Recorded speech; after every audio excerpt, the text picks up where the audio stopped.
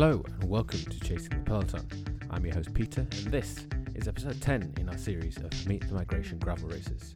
And today we have another Dutch duo, Maurice and Lester, and they're here to talk about not just their preparations for the Migration gravel race and how they got into cycling, but to tell us a little bit more about Team Armani, the driving force behind the race and a number of other initiatives. But before we get to my conversation with Lester and Maurice, the international gravel and endurance racing scene is ramping up, and there have been some really good results for previous guests of this show and also participants of the Migration gravel race. So let's do a little bit of a roundup of some of those results. Over in Rwanda, Sule won the 100-mile gravel gorilla race. In Kenya, Jeffrey was the first place man in the Migration gravel race series second edition, with Iman finishing as the third place woman. And then in Uganda, Kato brought home the win with the support of his brother despite rampant corruption and cheating. The scenes of celebration at the finish line are incredible. I urge you to go and have a look on the Masaka Club Instagram feed. He and his brother Waswa also celebrated their 25th birthdays a few days later, so happy birthday to both of them. Out of Africa and to Scotland, Josh Ibbott completed the stunning Highland Trail 550 bikepacking race to come fourth, and then jumping across the Atlantic, Ian Boswell came second in the 100-mile rule of three race, and also not yet a guest but a Migration gravel race participant, Lawrence Tendam, won the gravel locos race in Texas. He will be also racing Unbound this weekend, and I expect he's going to place pretty well. So the big hitters are finding form and victories with only a couple of weeks to go. This race in Kenya is going to be hot.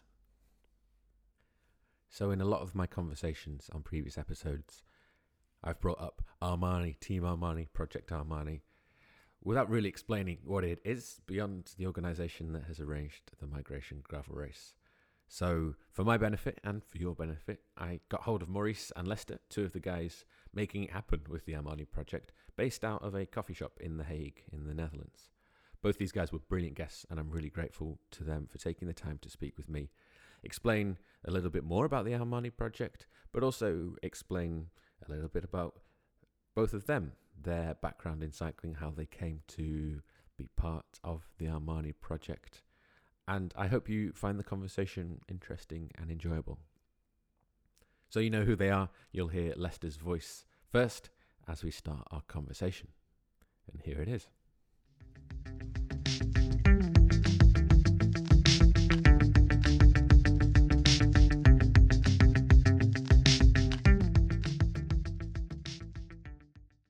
Before we get into the nitty-gritty, let's set the scene for those who are listening. Where am I speaking to you guys from? Both in The Hague, and I'm at my apartment in just a little in the city center of The Hague. Mm.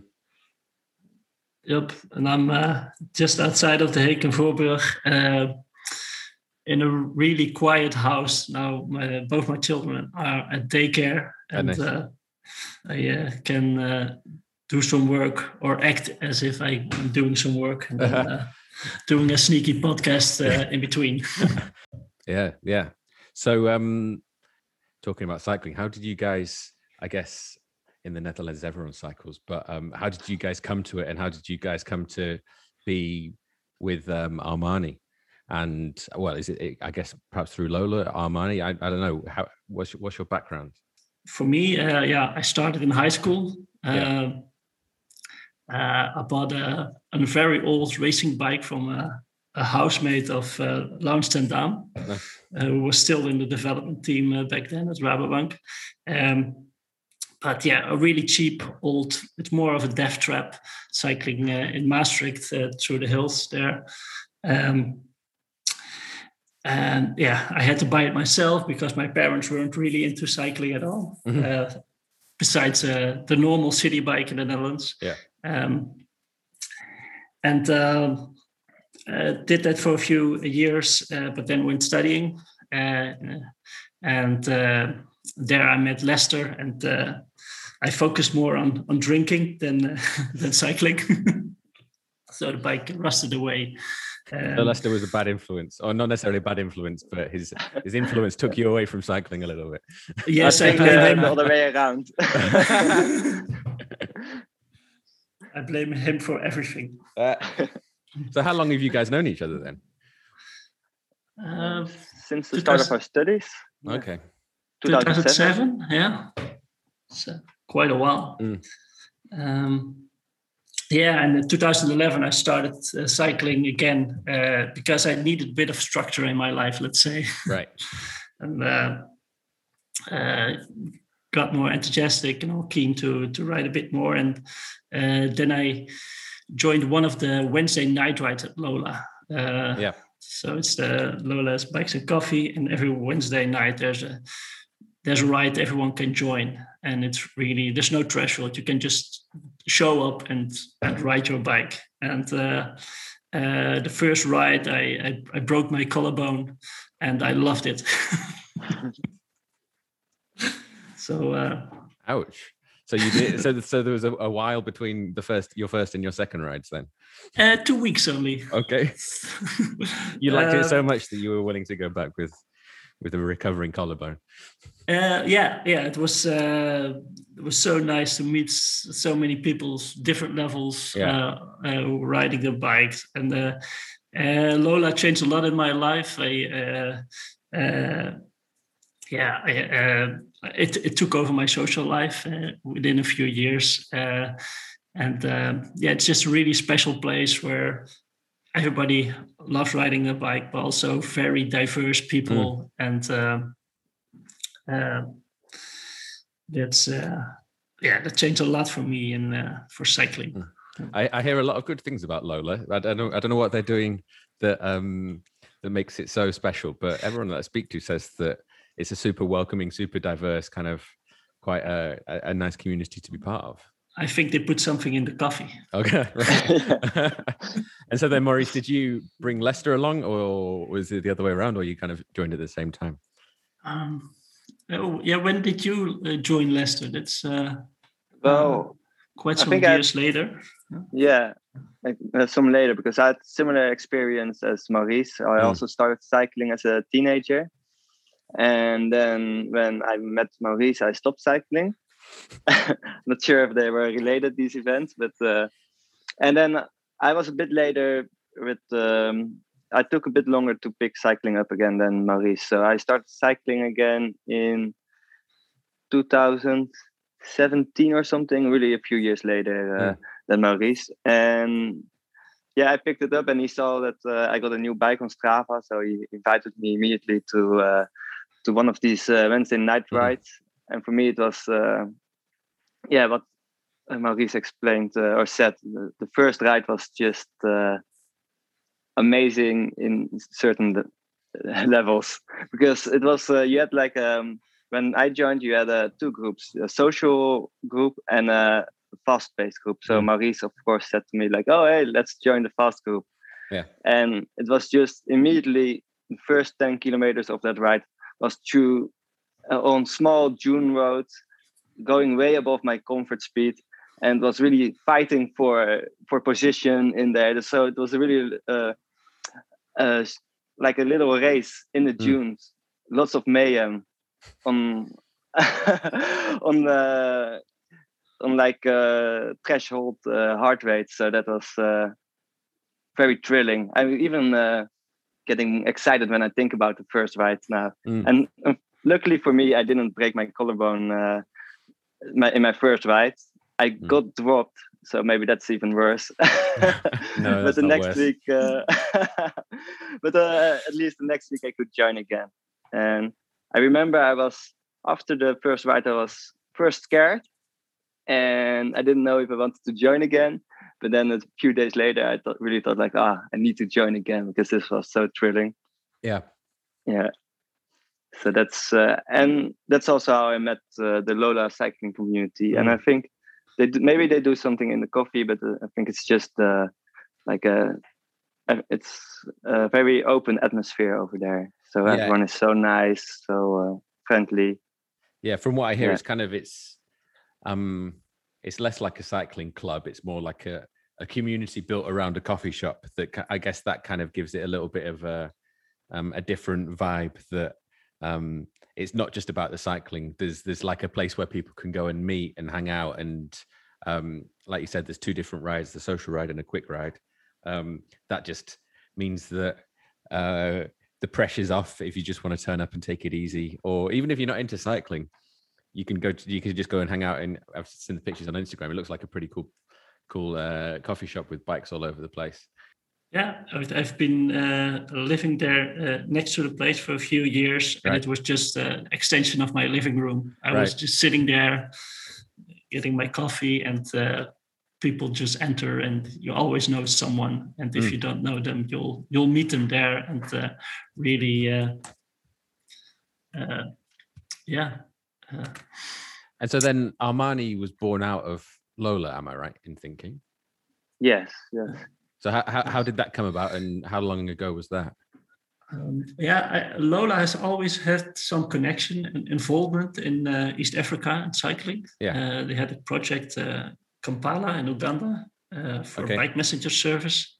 So there was always something, but a few years ago, Lola was taken over by just a few members of the Lola Cycling Club. This is really they were taking over, they were taking control. And one of those people is Michael Delagrange.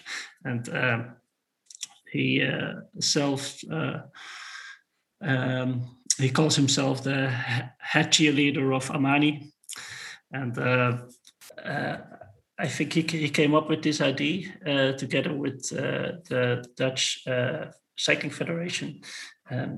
He's been traveling to Eastern Africa for a few times for his work. Yep. And he was there, saw some cycling teams, and he just asked them, what do you guys really need? Is it bikes or whatever? And the response he got was, we just want to race. We just want an opportunity to get to show ourselves, and not that they enter a race and then they show up and there's no race, or they have to wait for a week, or there's no organization at all. And that's how it. So it was not the traditional. Okay, we'll send them some parts, or we'll send them some bikes. It's like, no, we've got bikes, we've got parts. We just want to race. It doesn't matter what bike we've got. We've got something to do it on. We want the competition. Yeah, exactly. Yeah.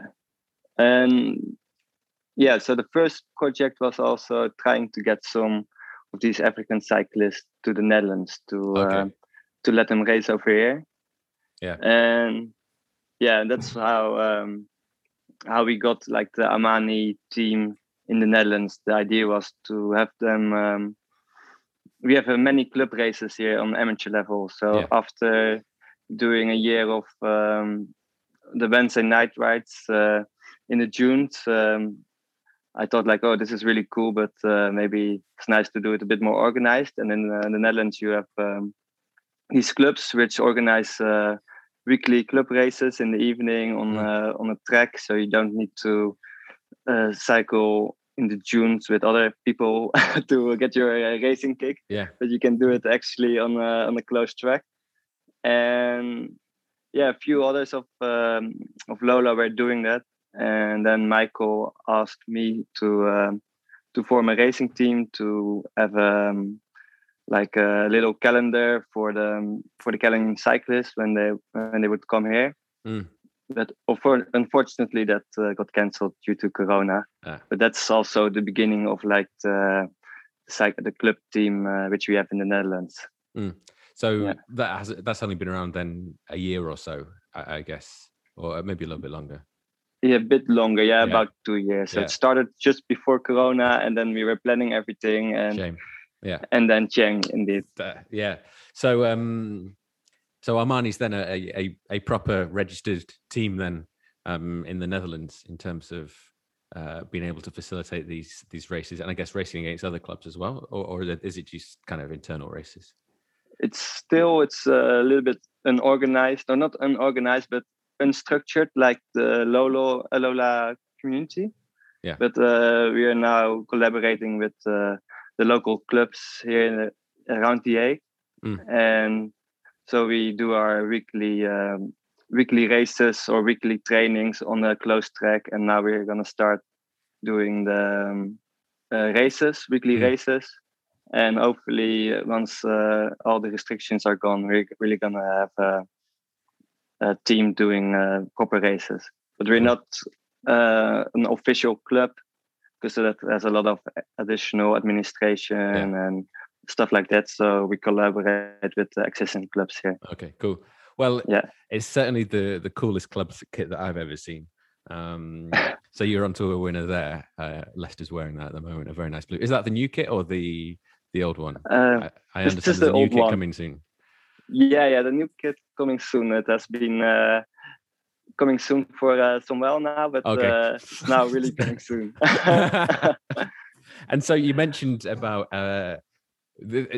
my understanding is the Armani project's made up of these kind of 3 strands, one of them being about bringing athletes over to live and race in the Netherlands, or in Europe. So how would that look, kind of, if I was one of the best Kenyan riders, shall we say, Ugandan riders, whatever. What's that kind of process? How did you envisage that process happening? And is that the plan still to do that in the future once the restrictions are lifted? Yeah, well, the plan was to break the barriers for Kenyan cyclists. Or Kenyan for African cyclists. That's always been the overall goal. To because for African cyclists, for them, they have many barriers for entering the pro cycling sport or even the cycling sport, and one of those is geographical. So for them, they don't have so many races on the African continent. Most of the races are in Europe. So we thought, what is a good way to break that barrier, bring them where the races are? Well, that was not possible because of the corona.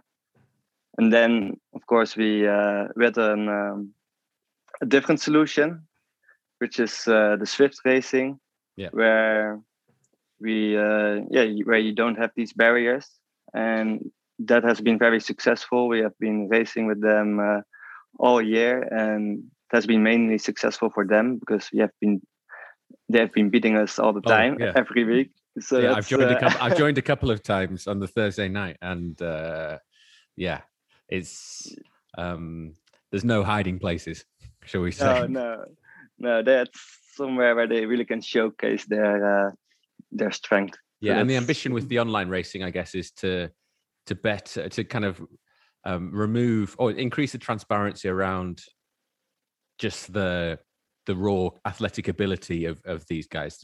Like there's a racing ability, which is the different thing, but just in terms of what power they can do, and not having to, and being able to see that by just looking at your computer screen rather than having to go and be side by side with them. I think this is something that only really in the last year or so has really kind of opened up the opportunities, shall we say, through things like Zwift. Yeah, that's been a major milestone for these kind of cyclists. Yeah, you see some pros started who got recruited by Zwift, and for the East African riders, this is of course a very great way to show their strength. But of course, the power output is not enough in the end, and that's why it's still great to have the opportunity later on to get them to Europe, to the races, to experience more than what it is to race in Europe. And I think, of course, on the bike it will be very different, but also outside of the bike, there will be a bit of a culture shock if you're coming to Europe for the first time. Everything will be different, and so if an African cyclist comes here, his mind will be like, he sees a lot of new stuff, just like we do when we are in a foreign country, and it's difficult to focus. And by being able to give them the ability to come here on a regular basis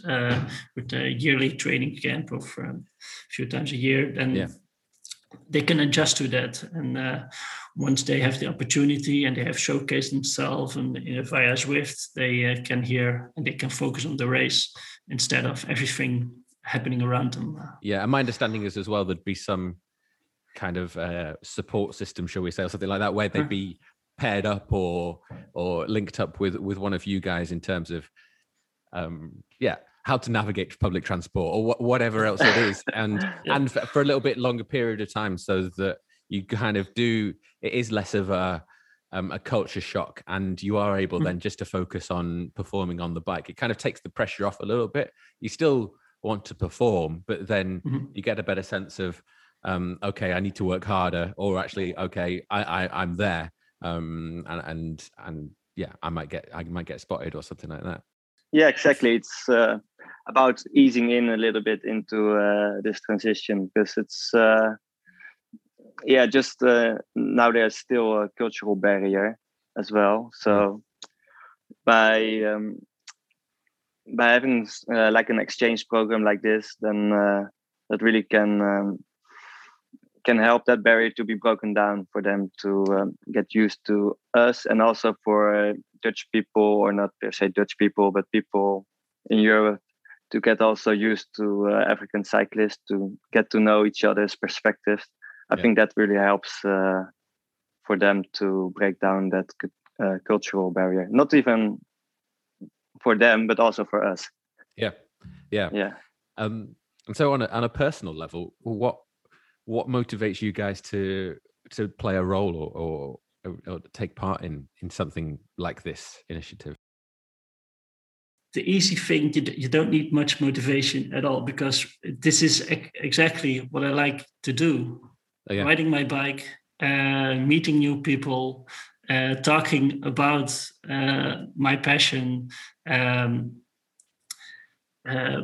So in that way, there is much motivation necessary. Yeah. But of course, when you meet those people, the motivation comes itself. You see the potential of these people, and that's not just potential in FTP or how hard they can cycle, but just in what these people are able to do, and how they are as a human being. So that's that for me. It gives energy. Yeah, that's I think Maurice put it really nicely, that you don't really need motivation for this. It's just you get motivated by being involved, and it's just nice to meet so many interested, open-minded people. And I've also a natural interest in different people, different cultures. So that's what gets me attracted to this project. And then suddenly within the last year, the talk begins about actually having a race in Kenya. And I guess you don't need much motivation to sign up for that either. How did the race come about? I assume it's kind of those conversations around racing opportunities for the guys in Africa, but perhaps you could kind of fill in a few more details. I think 1.5 years ago, Michael mentioned something about this idea to organize a race, a gravel race in a country which is filled with gravel. And he asked me if I was able to help out, have some experience with gravel, or I think that's why he asked me. Since 2016, we bought a few cyclocross bikes and organized some trips to Morocco, Albania, some adventures. And I think I just came back in 2019 from the Further race, a race in the Pyrenees, which is it's called a cycling race, but I've been walking my bike for 4 hours a day, so it's a bit different. So you're a bit of an endurance athlete as well, then? I've met Josh Ibbett. I've seen him right away. But I finished the race, and I'm pretty proud of that. Yeah. But I finished one day behind Emma Pulley, who won the event, and one day in a approximately 3 days race. It's probably not the best performance ever. But with these, I did my first endurance event this weekend, and I think within 2 hours I realized no, just finishing is the success here. I'm not going to worry about. As soon as I think it was the first, I'd overtaken a couple of people, but then as soon as I got overtaken by one of the serious guys, I went, okay, now it makes sense. I just need to finish this, and that'll be a success. I don't need to worry about chasing that guy down because I haven't got a chance. Yeah, what kind of endurance race did you participate? It was called the Trans England Race. It was basically a coast to coast across the north, starting around 9 o'clock in the evening in Morecambe, which is a seaside town on the west coast, and then riding through 5 checkpoints through the night and into the morning to the east coast and the seaside town of Scarborough. So that was 320 kilometers with nearly 6,000 meters of climbing. Nice. So that took about 17 hours start to finish. But yeah, I finished, I think maybe 4 hours. 4 hours? Yeah, 4 hours behind the guy that won it. So again, like you, in the length of time, that's like 4 hours is a long time. So but just finishing it was the thing that made me happy, and also realizing that okay, I might be able to finish the Migration Gravel Race because there's clearly my legs clearly have the training's paid off, and I'm able to finish it. The heat and the terrain might be a little bit different in Kenya. Well, it will be a little bit different in Kenya, but perhaps fitness-wise, I have enough, shall we say? Yeah, I think during the Migration Gravel Race, many people will have the same realization as you had during your race, that finishing will be good enough. Yeah. So, Maurice, then you've been quite influential or quite integral in setting up the race. I didn't do much useful stuff, but I've talked about it a lot, and it's very interesting to see the ID grow. Beginning, we had no idea. Okay, we want to race over there, so so the African riders have their home advantage, and we can show the whole world how beautiful that country is and what a great athletes there are. But we had no idea how it would look like, and we wanted to have it go through the national parks. But there are some challenges with that. Some animals who probably don't like to go cycling there, or eat you at night, like the small stuff. The mosquitoes, right? Who eat you? Yeah, I bought a mosquito net the other day because I'm not sure whether there's going to be one there, but I went to get some travel injections, and the guy said, "Have you got a mosquito net?" And I said, "No." He said, "It might be useful." I was like, "Okay."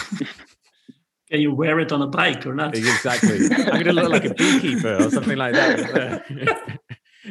A very unconventional. Can you do an Armani branded beekeeping suit for protecting me on the bike? Is it Arrow or? Yeah, exactly. And so the Migration Gravel Race is now 3 weeks away. 2 weeks, 2.5 weeks away. It's getting very close. You guys are both going. How's the training been? And how are you feeling about the race? I think this is a question for Lester. Well, I've not been training specifically for the Migration Gravel Race, but I think I will be okay. There are so many unknown factors over there. I think that the altitude, I'm not determined enough to sleep in in one of these pressure tents.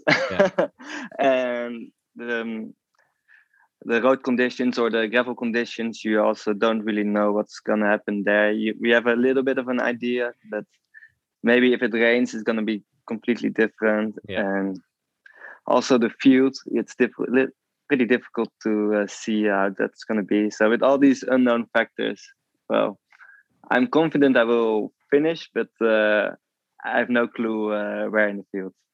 So and I've been mainly focusing now, next to the cycling, on getting my material in order. So one of the biggest challenges I see is carrying 3 liters of water on my bicycle. Yeah. I've been discussing a lot about it with Maurice, and been checking places on my bicycle where I can mount additional water bottle cages. Yeah. And do you have a solution? I'm still testing. I thought I found a solution. I got mounted 2 bottle cages on my seat stays. Yeah. Okay. But then I went cycling with it last weekend in Limburg, in the hilly, more rocky area of the Netherlands. And there, one of them broke off. So I guess it was not a durable solution. So it's good to find solutions, but also you need to have some time to test them, of course, because if it's not tested, you cannot really use it. And you don't want it failing on day one when you haven't tested it. Indeed. Yeah. Yeah. I think I'm going to go for a backpack with 2 liters in, and then a couple more liters on the bike. Yeah. Yeah, maybe that's also a solution. Yeah, Maurice also found something where again new mounting points for mounting solutions for bottle cages, but maybe a backpack is also a good idea. I have no idea how it works with the heat to have a backpack on you, but I think it's more important to have enough water than to worry about a sweaty back. But but we'll see. That's true. I've got some extra mounts on my bike as well, just in case. But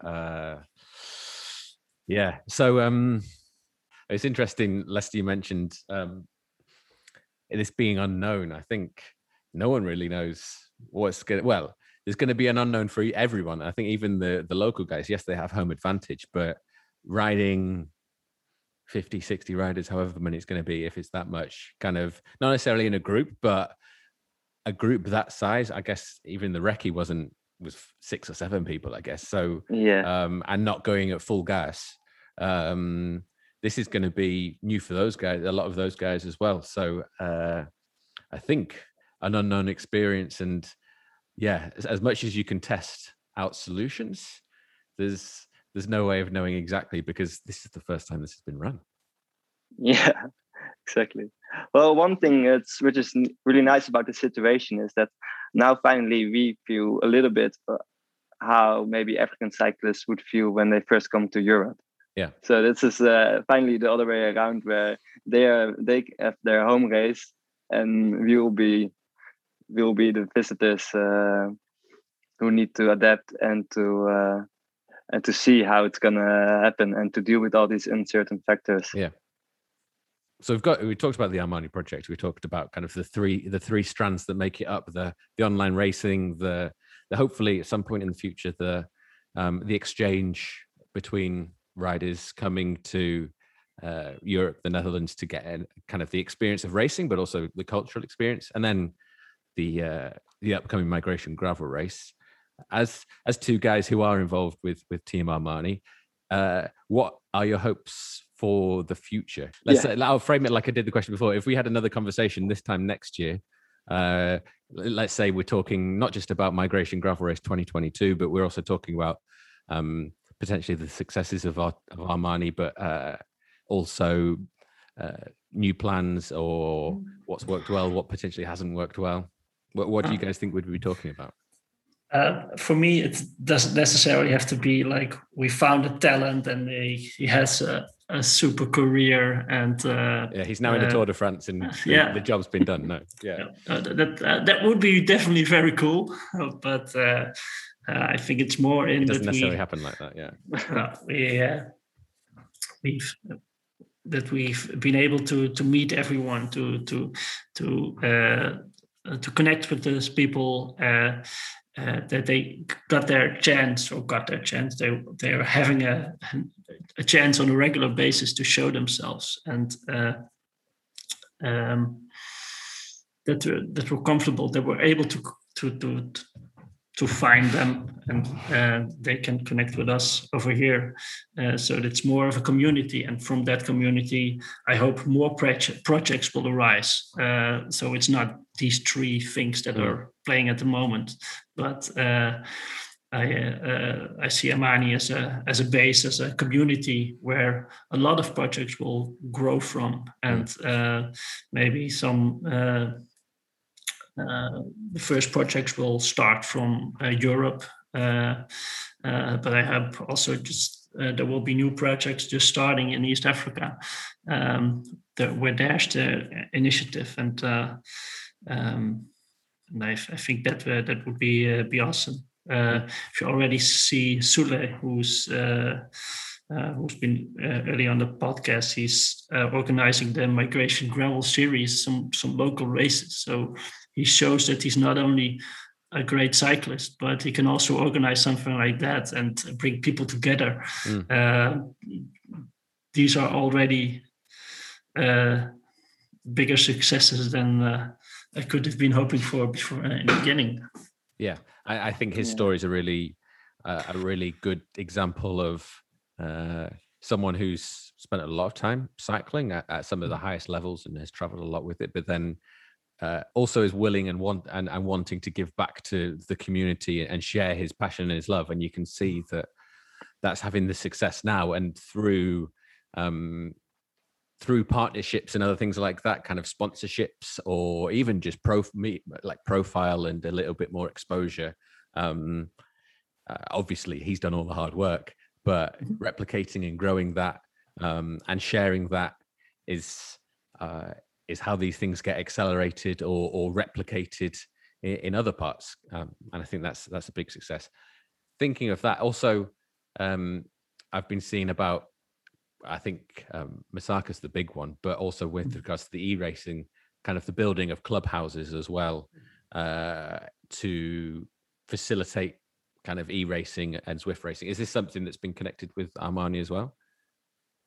Well, it's being connected in the sense that that we're trying to connect with the African cyclists and with the African clubs. And what Maurice also said is that we're trying to build a community. And I think that's the most powerful thing we can achieve in building a community, to building bridges where we can exchange information, share our passion, get to understand each other, and see what kind of solutions can be used in every country. Because you'll see that, for example, as well in the Netherlands or within Europe, the whole cycling culture is different in each country. For example, in the Netherlands, you have a lot of club races on amateur level, but in France and Spain, you will have a lot of Gran Fondos, and so that's hopefully you will also see that in Kenya, where maybe the gravel cycling will be on the rise over there, and then in Rwanda maybe you will have better road infrastructure, so that maybe they do have more Gran Fondo style of races. So that's I hope we can have a community where everyone can learn from each other. Although speaking of Sule, he won a gravel race in Rwanda this weekend, so there's also there's also some gravel routes in Rwanda too. So shout out, congratulations to him. I think you touched on a really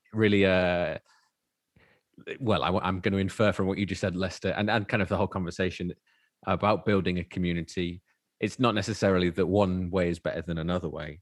They're just different ways. And actually, coming back to how Armani came about was more about asking the question, what do you want, rather than this is the way we do it here.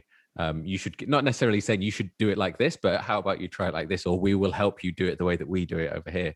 And I think there probably are ways to, nothing's going to be perfect first time around, and perhaps there would be lessons learned from that approach. But I think in terms of building that community, going in with as little bias as you can, or as little preconception about what's best, certainly in the long run, well, you'd hope would lead to at least a stronger community, and through that, better results. Yeah, exactly. Yeah. So being about being open-minded and being treat each other as equals. That's I think for us it's also a lot to gain. We can we meet new people. We get inspired. Hopefully, we'll learn the secrets about how these canyons get so strong. Yes. Unfortunately, I think it's something to do with the altitude, which for well, more so for you guys. I've hardly got any altitude here, but it's certainly more than you. I think that might be a factor. But what I like about cycling, which is a bit of the medium in which this community will thrive, that it's somehow for everyone it's the same. Some might be going faster or have better equipment, but we're enjoying the same things. We're having the same problems on the bike. Once we're riding, it's hard. There's rain, there's wind, and as Greg LeMond said, it's never get easier. You only go faster. In the end, it's all the same, and that's why I think cycling is such a great way to connect with international people, because we can all understand one thing. And that's a great starting point, and from there we can build a community, and that's what I've been seeing very closely at Lola, just very local in The Hague. There's one subject, cycling, and my whole social life revolves around it nowadays. And I hope with Armani it's going to be the same, one big nice community where a lot of good things come from. Awesome. Well, that's the 45 minutes I asked of you. Lester, Maurice, thank you very much indeed. Look forward to meeting you guys soon. And thank you again for your time. Likewise.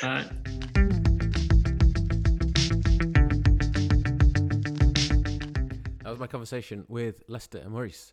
I hope you found it interesting. I certainly enjoyed meeting both the guys and hearing them explain a little bit more about how they came to be part of Team Armani, and also a little bit more about what Armani is about. If you want to keep track of what Armani are up to, go and give them a follow on Instagram. I'll also link to the profiles of the two boys so you can see what they're up to with their cycling.